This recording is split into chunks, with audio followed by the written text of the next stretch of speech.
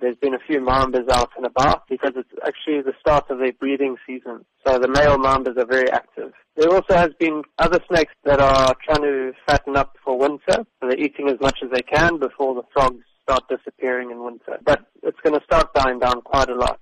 Why is it that during this time of the year we see an increase in snakes? They try not to eat too much because snakes need warm weather and heat to digest their meals.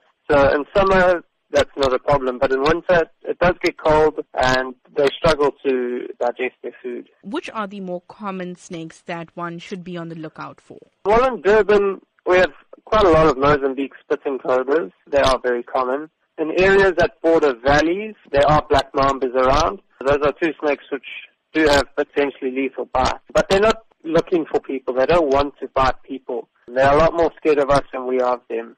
They're just looking for food and for shelter.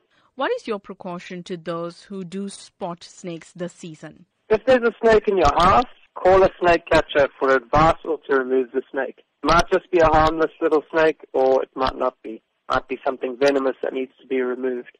Don't try and deal with it yourself. Don't try and kill it or catch it because it's going to put you at high risk of being bitten.